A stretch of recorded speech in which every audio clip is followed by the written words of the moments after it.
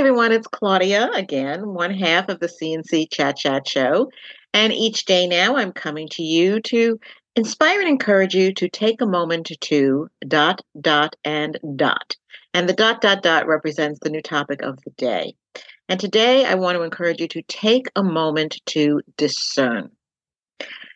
Do not take things at face value. Do not believe everything you hear. Do not believe everything you see. You need to step back and weigh what things are coming at you.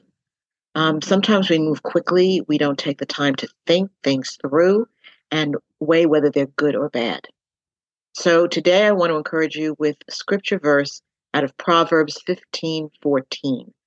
The mind of the intelligent and discerning seeks knowledge and eagerly inquires after it, but the mouth of the stubborn fool feeds on foolishness.